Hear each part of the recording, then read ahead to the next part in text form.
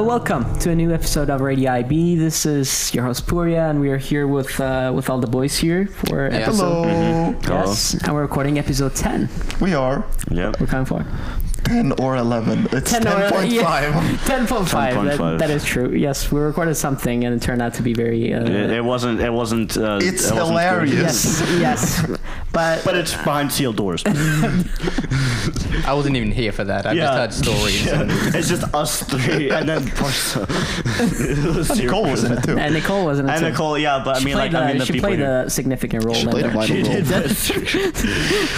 I guess I too am a bit glad we're not posting it. Yeah. All right, let's Anyways, let's move on. Let's start with you, Ben. What assignments and tests do we have? A lot. So let's start off with economics.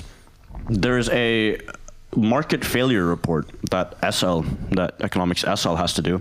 And we just have to choose a community. It can be international or local, and see how, or try to analyze it to see what the market failures are, so externalities and stuff are, and yada, yada, yada. This is due on the 25th, and there's also the end of unit test for market failure on the 2nd of February. Then for people in Math AAHL, I know in our group, we have, it's due on the 28th, and it's investigating infinity. And then, what else do we have? English. But English, but that's going to be done by the point this is out. But still, by the time this better is work on it. If you're listening to this, better work. I mean, you're probably late. Yeah. I mean, chemistry, by the time we release this, chemistry will already have been done, because that's on the 24th. Oh, man. But wait, I haven't even started studying for that. Yeah. Do you have a chemistry test? Yeah, next week. Ouch. Yeah. Wait. What day is next? Oh yeah. Tuesday next week. I think I have tests next week too. Yeah.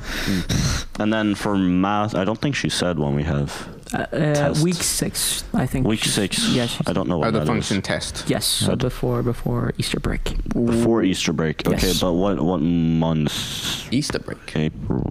That feels like it's too far. Easter break is like Don't you way mean more sportlov? Oh, Yeah, sportlov. yeah, exactly. Sportlov. Was that like Sport 14 break or something? Yeah, sportlov is still 4 weeks. Sports break. Yes. 4 weeks away. Yeah, sorry. It's actually called read break nowadays. What? What? Yeah. I've never heard that. Yeah, it was changed to maybe reading for IB break. students, but No, but it was changed to reading break, but no one uses that word because no one reads during it. But like before, they were trying to get people to do sport during it. Yeah, and now they want people to start reading. but, during but it. now they're not going to do it. So Yeah, literally. So they just kind of dropped given it. up. It's Yeah, for, like- no. It's called sports break for everybody who isn't an IB, and then the rest is just like, you guys aren't going to get out of the True. house. Stay it. Yeah, you better just sit there and read. just You put your dumb head into little your notes in your textbook studious. and just don't come out until the next week. You'll be better off. So I think that's all the tests that we have so far. Okay. We have a bio test coming up fairly soon as well. We do. Yeah. One. I feel like we have time. Yeah, we do have time, Yeah. but like still, it's coming up Yeah. fairly soon. in the future. And also- Yeah, in the I mean, near future. It's like 1 or 2 weeks. And also, 1 or 2 weeks. I might as well mention it now. We have a bio test. and also next week on Thursday, so 27th, is going to be development talks for the Yeah, whole IB. that's right. Exactly. Right. I actually had heard nothing about this until today. Can you explain how Yeah, that works? apparently all classes after 1 o'clock are cancelled, but you still have your lessons according to the schedule before that time, before 1 o'clock. Yeah. So yeah, and then you have to go book with a each time. teacher. Yes, exactly. I don't know how that works with our econ though. Are we gonna have development I don't talks think we'll have development Yes, talks for so econ. nothing for econ, but you have to go directly talk to your teacher. in Some each of them subject. send PIMs, but most of Yeah, them want yeah. you to be with them when you book. Yeah. Yeah. And And book Are appointments. parents expected to be with? They don't have to be. It's your choice. They Yeah, don't I think have it's to be. entirely your choice. They can Yes. come with or not, but the main focus is for you to know what you need to develop in. Because the Yes. actual talk is just, for each teacher, is 10 minutes long. Yeah. So it's very short. Yeah. Yeah. So it has And to I'd be be spread out during the afternoons. Yeah. Exactly. Exactly. Okay. All right, yeah. So that's the test that we have. Nice. Sounds good. Good information for today. Yes. Moving on to this week's study tips. Now that we've heard that we have so many tests and assignments, we probably need some school tips, right? Study tips. So let's hear them. Yeah. I mean, I hope I can offer things that are like new and you haven't heard of many times before. But sometimes the old tips are the best, and you just need to actually do them. Just remember, just put them through your head. So yeah, the mini system. Teachers, just remember. Just remember. It's that simple. It's that simple. Except I've been doing it wrong my whole life. It isn't. Which I'm going to talk about. So, Cliffhanger, guys. yeah. So It's a segue. Okay, yeah, Jonathan. yeah, I'm going to talk about exam writing. And personally, I think that at least half of being able to get good grades on exams come from possessing the necessary test writing skills. Most of the times when I feel dissatisfied with a test result, or when someone else tells me they're unhappy with a test result, it's not because we didn't have enough knowledge. It's most often because we just made mistakes when writing the test. And that's something you can improve upon. Like, everybody knows that to do one on a test, you want to learn things, but it's not said as much that it's actually really important to just be good at writing tests themselves. So here's some random tips that I can think of, and I'm hoping that my co-hosts can provide some of their own. Sure. So, I'll do my best. firstly, it is immensely important that you read all the questions carefully. This is something that I fail on all the time. I find that I often just sort of Google autofill the questions. You kind of read the first part of it, and then you just And then fill you just in the kind of rest. assume what's supposed to be there. Yeah. And You start writing, and then it's not. too late. But sometimes the problem is that you read it so many times, but it still just doesn't get into your head. I've Yeah. had that happen so much, and I look at the question, I'll be like halfway through writing something, and it'll be too late to turn back, and I'll read the question, I'll be like, no. there was this one, 1 point question on the bio tests, which these multiple choice questions. And I just kept reading it. I think I read it 10 times, and I did not understand it. I didn't understand what they wanted from me. And I know I was just supposed to pick one of the alternatives, but I just kept looking at the alternatives, and I didn't see the relation between the picture and the alternatives. And obviously, that's a trick about IB tests in general. Yeah. They manipulate the language somehow so that it confuses you. Exactly, because They want you to do that. on a lot of, when it comes to knowledge tests, teachers know that it's quite easy to just have all the knowledge. So therefore, sometimes the difficulty lies firstly in stress tests, which is something I'm actually going to talk about in a later episode, but also just in making the questions difficult by themselves. So what I would say, always just, stop. Take a deep breath and just read carefully. Ask yourself, what does this question actually want from me? Don't assume it, but actually really just read through it and think, what do they want before you start trying to solve it? That's also something good for writing, because I know often I'll read a question, I'll be like, all right, state the conflict in so-and-so text and evaluate how this is developed. And your mind is already thinking about it halfway through, and then you're writing it down. Yeah, but then I'll be like, all right, I'm going to go through a lot of context before, and then I'm going to start developing it. And it's like, okay, I've just wasted time. Especially for English essays, they don't want that at all. Yeah, exactly. Because I'll be like, all right, and this is how figurative language is developed, and shit, it's conflict. It's and I've done that so many times. Have you done that on the so, English essays? No, sometimes, but it's super frustrating, because it's like, I know what it wants, and I know what I have to write, but then my mind's like, no, you must do this instead, and you will do it, and then we'll get to it. I'm like, no, please. That actually sounds like OCD. Well, it's sad because I can't do anything about. I've tried several times, but it's just. I guess I just need to force myself to somehow. I need to think just hard. Stop. Yeah. And plan. Think before writing. Yeah, because that's what paper one is. That's what's hard with paper one, because you're under stress for English. For literature, it's like you're under stress of thinking, and or. Were you doing? No, just finish off. Okay. Yeah, it was basically just. You really need to try to unpack all the information you can from the text you're given, and then think as clearly as you can for the planning, so that you know that you're not repeating stuff in the essay, which is I find really hard to do. Yeah, I think I'm going to talk more about essay tests later. This is more thinking about sort of knowledge and problem solving. So. This is common knowledge, but if you're struggling with a question, you should always just kind of skip it. One thing which I know is that in Swedish exams, you almost always have the hardest questions at the end. So either something where IB doesn't do that. So I sometimes I get really stressed when you find that question, that question number 2 that you just can't solve. But and you're like, is the entire test like this? Yeah. So often, it isn't a reason to freak out. Often IB puts the most difficult questions all over the place. So just skip it, move on, and often coming back to it with fresh eyes later often helps. I find that just doing something else and coming back to it makes a big difference. Yeah, that usually helps with math a lot, because it's just like you don't see it, and then you're like, all right, I'm going to take a break. I've been thinking a lot over this question, because then like once you come back, it might just hit you out of nowhere, and you'll be like, oh, so this is how I meant to do it. Yeah. And then, yeah. Another mistake I've seen people doing is presuming that the answer to a question always has to come from your own knowledge. Sometimes a question is asking you to interpret or use information given. You know, it's like, okay, I'm just thinking back to chemistry tests, but it's... And history too. Yeah, you know, sometimes it's obvious that it's supposed to come from the paper, but other times you think that it's something that you need to know, what's actually, it's kind of implicit in the information already given. So if you can't think of something, really just think, is this something which maybe I'm supposed to interpret or see it from the information already given? You stop overcomplicating things about what you need to know. Can I give an example from chemistry? The test? Yeah. So there's, oh my God, it's so stupid. But basically there's a graph with densities for different groups. And lengthanoids and the other one. Actinoids. Yeah, actinoids. I know chemistry. Basically, it showed on the graph that they were the densest. And they're like, all right, state some reasons why. And I was just like... It is not said that they are the densest in the answer to the question, because my mind, like, I saw like a weird graph. I was like, I'm not going to interpret any of this information. I'm just going to ignore it and write down an answer. So you thought that the question later down was a separate question, which really was connected to the graph farther up. Yeah, and it's so, when you, after doing the test, it seems so stupid, but when you're in the test, you're stressed. You don't really, you just want to... I mean, so it kind of makes sense that you don't notice. They're built to be like that. Yeah, so just stop.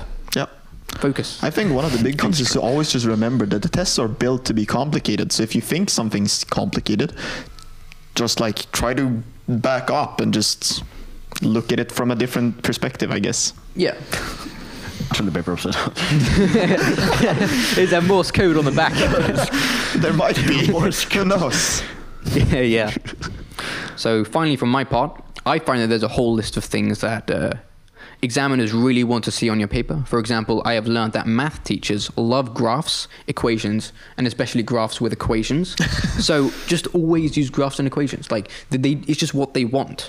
And for example, history teachers want essays to be structured, but often in a very particular way. And whilst that can be irritating, because why can't I do it in another way that is still structured, they want it their way. And learning those things that teachers always want, or that the IB really wants to see, it's just an easy way to make it easier. You know? I agree, of course. Yeah, but sometimes it can be hard to like apply, right? Because I feel like sometimes when I look at like a matrix for how something, like how you'd grade a piece of work, it's like, all right, this is what would give you an A. I'm like, all right, I'm gonna try to do that. I'll write something without looking at it after a while. I'll be like, this is an F. I clearly didn't follow the things here. It's hard to base something off the grading criteria. Yeah. But I'm more meaning it can be very specific to teachers, or just something which a teacher says, And obviously that takes time. For psychology especially, I think that's really hard, because we have to write really long texts and that just go on forever. So structure, for example, in paper 1, there's a very clear structure which we can follow throughout the entire thing. In the psychology essays, there really isn't, because they're so long and they're so full of this sort of critical thinking and this sort of, it's just supposed to be like flowing with thinking throughout the entire process. So it doesn't really have the same sort of structure. So something, maybe it isn't always that you find something that the teacher wants you to do, but what I have is that with certain types of problems, I just form a way that I like to solve it, and I do it. It just becomes a repeat formula type of thing. Yeah. You know, I have this type of problem. It can even be that I do the same type of notation, but I have my way of doing it, which I feel comfortable with. Yeah, I just got a flashback to one of the previous episodes where we're talking about different memorizing techniques, if I'm not mistaken, and I mentioned that I usually find patterns. And I think that's exactly the point that you're trying to make, to find patterns. Yeah, the more you have that is set, the less you have to think of at the time. In specific. I know that you have that for math, because just the class that we just had now, you literally had a step-by-step thing to look through a graph for inverse or whatever. Yeah, it's like you see this complicated thing, how do you make it into something that's easy, memorizable, and works every time?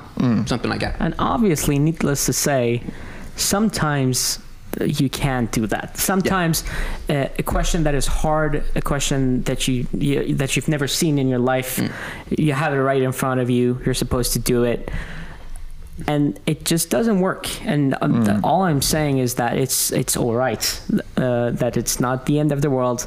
I get so disappointed myself. I mean, it's easier said than done, but at the same time, it's okay, and it's part of the process. Like now, we're not getting your proper grades anyway. So. Yeah, facing questions that seem impossible to answer, but afterwards, when you get help and when you get guidance from your teacher or your friends on how to do it, it just seems easy, and you blame yourself. All I'm saying, don't put the blame on yourself. It's just part of the process. It's like something our Math AHL teacher said, Sarita. She's epic. She is epic. She's pretty epic. She is pretty good. Shout out to Sarita. You're saying this because she's watching the video. Yeah, we got her to listen to because Radio she's IB. a great teacher. She watches every episode. Pretty sure we shout her out in the non-episode as well. Well, yeah, but she's also just awesome. like She deserves every shout out. I don't know if she's like, because she usually like walks her dog when she like listens to us, it. So I don't think she's gonna watch it. Maybe it's more just like walk and then listen to it. And Well, as I was saying, she said that there's a lot of things about just how the IB likes to do tests, and we learn that through her tests. So it might be that you actually struggle quite hard with just the way she's making the tests, but that's designed to help you learn how to do in the future. Learn what the IB wants. Absolutely. So it takes time. All right. Anything more that you guys want to add? Not really. I feel like we can move on from Yeah, We've had a good very discussion. concise and helpful. Concise. Yeah. I mean, yeah. Concice. That's not a word, by the way. Wonderful. And then let's move on to this episode's last section, which will be question with Uncle William. No, Uncle William. You're becoming an uncle. Tomorrow I'm becoming an adult, and soon in a month I'm becoming an uncle. That's There like you go. tomorrow I'm becoming Congrats, something. I was man. like, how the fuck do you know? Well, I mean, No, I just have foresight. I mean, you are a philosopher. Okay, William, We don't have that. take Anyways, so I was thinking that we would talk about a bit of a, young anarchist question, What's the difference between indoctrination and education? it away. Say that again, but without that voice, please. without All right, being sure. over What is the dramatic. difference between indoctrination and education? That's Indoctrination and education. No way. Anyways, because, here in school, we're being educated, right? But are we really being educated? Aren't we being indoctrinated? I sound so dumb. Dude.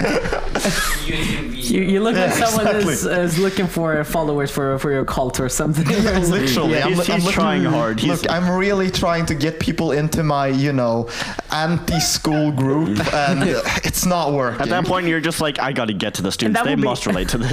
Exactly. And it would be ironic if it's a cast project. I'm recruiting people for my anti-school group. If you want to join, just call me at. Sorry, guys, I can't come to that meeting. I got class. Anyways, we should actually go on with the question. Yeah. Because I heard you guys were already thinking a bit about it I know- before. yeah, I know and so I'm Jonathan interested was. to see what you're actually thinking. Yeah, I would say that the definition that I have in mind when I hear the word education is that you're seeking facts. It's just learning or teaching the learner to seek for facts, to be able to distinguish from false and true beliefs or thoughts. All right. While the difference, I think, is that without being able to back up these newfound facts, indoctrination is actually aiming at influencing people to believe in a fact, if that makes sense. So it's more opinion based. So at which point do I know whether if I'm listening to someone, I'm listening to a speaker, and so at which point do I know whether this speaker, he's indoctrinating me with, things, just gobbledygook? I think a lot of that is like when it's I'm gonna relate it to a book we read for English, Captain Curly's Mandolin. Yes, it good book. It was on a communist he had a group of people around him. He was standing up and he was holding a book. That was basically a manifesto, and it was Lenin's manifesto. Yeah, it was a bonfire. Everybody else is sitting down besides him. He's standing up, or at least that's how I visioned it. And he's like standing there, and he's telling them what to think, but he's using extravagant words to make himself seem important. Rhetoric. Yeah, and basically, I feel like indoctrination. You can distinguish between education and indoctrination when it's like. Education is more like, this is what the facts say, and not only I, but others also say this, when indoctrination is like, listen to me and only me. If you don't, without questioning those beliefs, exactly. You know what I mean? Because like education is like with objection, because analysis, like education. Again, English. Ms. White is teaching us to analyze, not just for the sake of our grades, but also just so we can analyze our surroundings and like the text that we read and stuff, and how education can teach us to analyze. Sure, indoctrination can do that to an extent, probably, but also like. No. But also no. That's the best thing I can say right now without coming up with an actual argument there. So the first thing I would say is that I think you have to realize that indoctrination has a very negative connotation. And so therefore, it's very hard to draw the line because that gets controversial. They're emotionally charged. It's emotionally charged. So really, you'd want to find a word that isn't indoctrination, I think, to describe it. But when I was thinking of the difference, I thought between fact and opinion. But the problem is that we learn a lot of things in school. Which are opinions. But they're opinions that are mainstream and held by almost everyone and, declared in the human rights. I mean, we learn that racism is bad, and that's a good thing that we learn that, but that's not a fact. That's still opinion, but it's an opinion that everyone agrees about, and we have agreed should be taught. Yeah, but then comes the thing with I know McIntyre talked about this in pre-IB, one of the classes, where it was like how you're kind of pushing your culture onto other people. Cultural relativism. Cultural relativism is like, all right, if it's this way in our culture, then it's going to be that way in that culture. Or if I remember it correctly. You relate it between your cultures. Yeah, exactly. You're still stuck in the perspective of your culture when you're viewing another one. Egocentrism. And how, specifically with like the Human Rights Declaration, how it was like a very Western thing. And then like other countries were kind of objecting to it. And then a lot of countries who don't agree with those values. A lot of countries don't want these. A lot of countries would look at our education system and point to some parts of it saying that's indoctrination. Definitely. So I mean, like, I think one thing that might be important is to actually try to remove the negative connotation of indoctrination by talking about this, because it's like we can think that a political rally can be really good if it's talking about human rights. Something we want, right? But would still call that indoctrination. Because it is. But that's okay, I guess. Isn't what your parents teach you a kind of indoctrination? Because this is bad. It is. Usually referred to as socialization. You're being socialized to be a certain way usually, and that's definitely indoctrination. And that relates to culture as well. Definitely. So, I mean, the way I would probably put it is something like, education is when you are taught facts and opinions that are held mainstream or that have been agreed to pretty much be facts. Indoctrination, and then we have to remove the negative connotations when you're taught opinion. So, well, if you go into another country, perhaps that's not our country, let's make our own idea country. It doesn't exist, I hope. And it's a dictatorship where, for example, well, they construe facts, maybe like in 1984, for example. Okay. And would you call that indoctrination from their point of view then, or? That's right. That is a good counter to what I said. I don't know how I would answer that. Because they're still educating facts according to them. Yeah. It's not universal fact though, right? Because it's only from their opinion it is fact. Yeah, I'm just spitting these words out. They might be teaching that this is transcendental universal fact, but like, will someone else not agree? Here's the thing, at least if you have a materialistic worldview, then there is no possible right and wrong for opinions in some ways. It's either a fact or it's an opinion. And then that means that in some ways you can't argue as to whether or not teaching an opinion is good or wrong, or it's just what we think or what we don't think. But have you guys thought about the relationship between facts and opinions? Facts are literally opinions. Facts don't care about your opinions. No. That's what. No, my opinions don't care about my feelings. Don't care about your facts. Oh, okay. Anyways, we twisted that. I tried to unsee that. I see the crying face. Okay. The crying. It's on camera. It's okay. Yes. No, what I'm saying is that facts are opinions that have been accepted by society or by those in charge, those of authority. So it's so hard. T-O-K. T-O-K. So it's hard to draw that line, to be honest. I'm wondering whether that's the distinction between the two are even necessary from the start. Maybe what we're beginning to look at, deciding that there are truth, there are opinions, is perhaps just a wrong place to get off from. I am not going to come with any other example right now because that's going to get too complicated. But that is also a possibility, and something I like people to always think about. That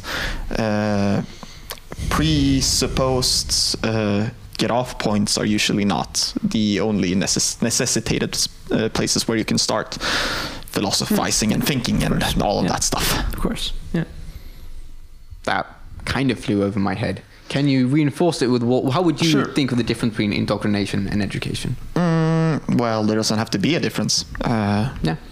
They're just words. The question can be a mute point. Yeah. Sure. I mean, you can have opinions about where the difference lies, but there's no fact on where the difference lies. Unless you believe in, truths beyond us, called transcendental truths, and then there will be. But if we can find them is a better question. No. Is there any transcendental truths that we could know now, maybe?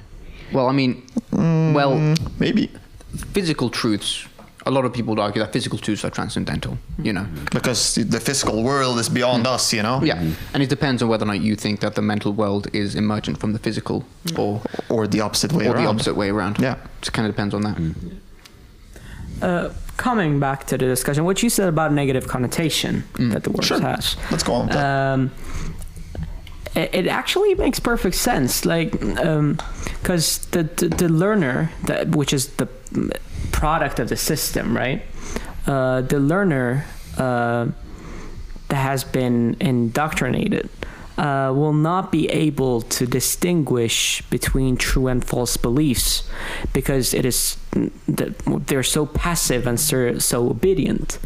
That's a specific way. I mean, then that's a specific way of looking at indoctrination. Because what I was saying is that I think in order to, that's a very narrow view of indoctrination where we place it as something negative. Because I mean, because I feel like if you're going, the definition that I was going for would have placed indoctrination as something wider, and then in that case you can't put it as negative. But if you're putting indoctrination as something as the sort of negative way that people see it, then you could do it with something smaller. Yeah, that's not exactly what I meant, but yeah. Okay, sure. Go on and explain what you actually meant. I didn't mean it.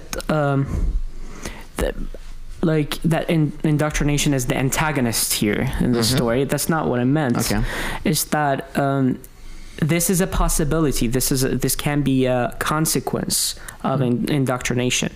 That without being able to question beliefs, you look really tired. I am tired. I was tired since before this, but my brain is a bit mushy right now, so I'm trying to keep up. Okay.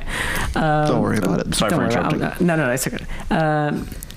All I'm saying is that without being able to question a belief or question someone of authority who's expressing their opinions or facts and whatever you want to call it. All I'm saying that this can be a possibility that the learner becomes so passive That they don't question. That they don't question anything, and that will lead to negative consequences. So maybe a distinction could be that indoctrination is knowledge which you're not allowed to question, whilst education could be knowledge you are allowed to question. But are we allowed to question the knowledge we get in education? Usually we are. Technically are. It's just that most teachers don't have the energy to bother with you when your theory about movement not working like it does in classical physics. Yeah, that's sometimes Sarita with Mohsen though, right? Because he sometimes wants to since he gets so bored in the classes that he's like, all right, let's prove this, and then Sarita's like, God damn it. But I mean, I kind of feel bad for Mohsen in that he's probably been through this so much, or this is so beneath him in some senses, or at least from my impression from him. I think I might just be putting him. Give a bit of context. Mohsen is a guy in our class who used to be a math Olympiad in Iran. So yeah, the math here is. And he got second place in he got second place in the math Olympiad here in Sweden as well. So he's insanely good. Yeah. He's super smart. So this shout out to Mohsen. Shout out to Mohsen's math skills. He said he didn't like our podcast. He doesn't like it. What did you say? What? Yeah, but Mohsen said he didn't like it. How dare he? Dude. Mohsen. Shout down. Wait, he doesn't like this podcast?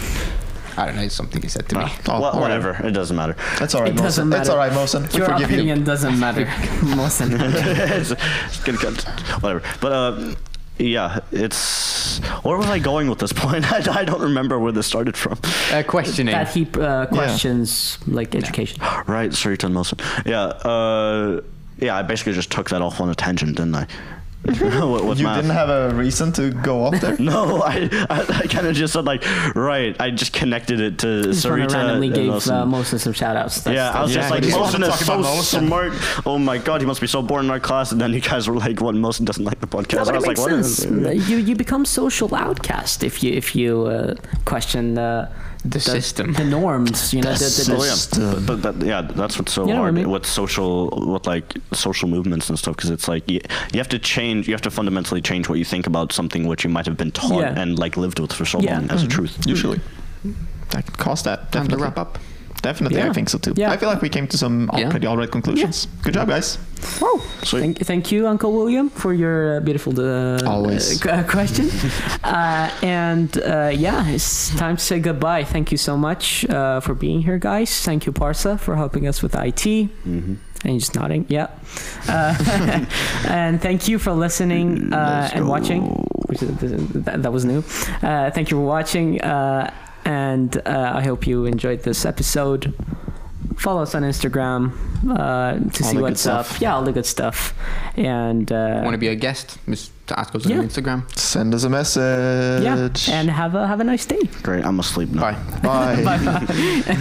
All right. Bye. Good job, guys.